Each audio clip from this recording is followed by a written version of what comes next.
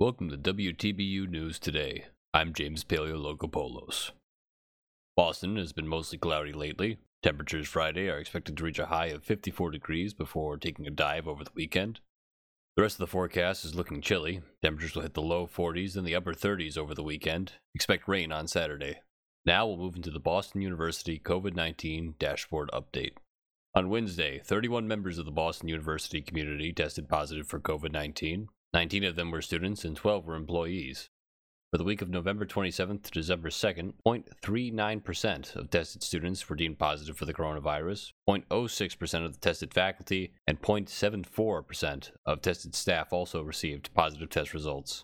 On average, BU's lab took 17 hours to process each test. 72 students are currently in isolation, and 291 students have recovered from the disease. Joining us now is Alala Kajioka with your weekly campus calendar report, including more details on these latest COVID-19 numbers. This week's COVID-19 report revealed another increase in positive COVID-19 cases as a result of traveling over the Thanksgiving break.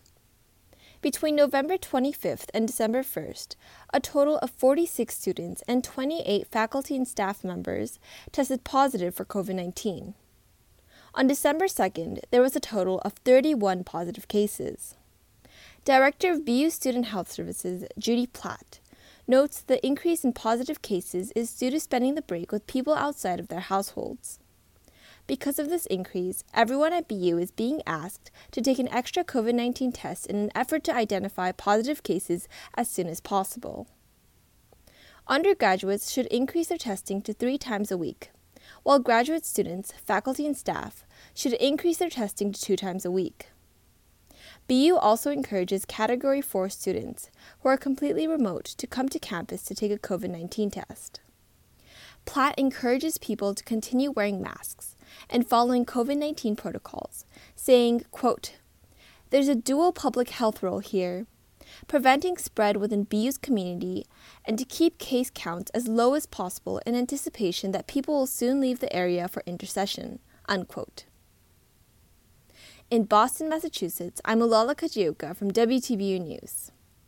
Next is Alex Corey with an update on statewide COVID cases and the latest numbers there. State health officials reported 6,477 new COVID-19 cases on Thursday for Massachusetts, which includes a backlog of 680 cases. Officials said, quote, "The delay in reporting was caused by a technical issue with the software used by that of the laboratory's reporting vendor," end quote. Officials also reported 49 new COVID-related deaths for a total of 10,637 confirmed deaths since the start of the pandemic.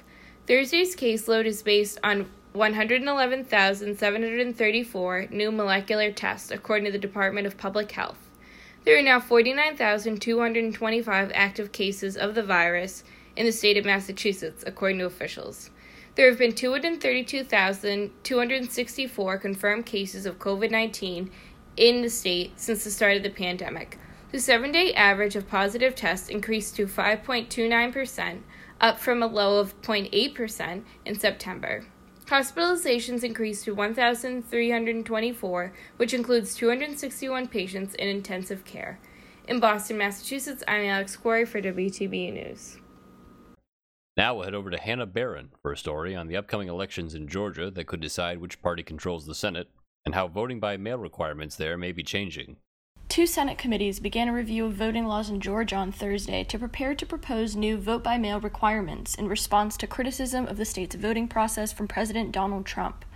The plan is to require a photo ID or a photocopy of one to cast a ballot by mail, despite a lack of evidence for Trump's claims of voter fraud. Republican officials reason that photo ID is required for in-person voting, and the standards for voting by mail and voting in person should be the same. Democratic officials and voting rights activists argue against the implementation of new regulations, saying the photo ID requirement will ultimately disenfranchise minorities, younger voters, and seniors. Opposers note many mail-in ballots are already rejected because of a lack of signature on the envelope, or because the signature is perceived not to match the signature in the voter registration system. In Boston, Massachusetts, I'm Hannah Barron for WTBU News. Finally, an update from Victoria Popovska on the trial of a Liberian warlord who is accused of committing numerous crimes during the country's civil war. A former Liberian warlord accused of cannibalism went on trial in Switzerland on Thursday. Alia Kozia is the first Liberian to face war crime prosecutions over atrocities committed during Liberia's civil war. Kozia was arrested in Switzerland in 2014 and is accused of murder, rape, and eating the heart of a victim between the country's back-to-back civil wars, which spanned from 1989 to 2003. The trial is being held in the southern city of Bellinzona at Switzerland's Federal Criminal Court. Kozia denies all charges. This trial marked the first time Switzerland's federal courts have taken up an international war crime case in 9 years since they took over these proceedings from military courts. In Boston, Massachusetts, I'm Victoria Popovska for WTBU News. That's it for this edition of WTBU News Today. Be sure to tune in to our full program every Tuesday and Thursday at 6 p.m. Eastern Time over on WTBU Radio.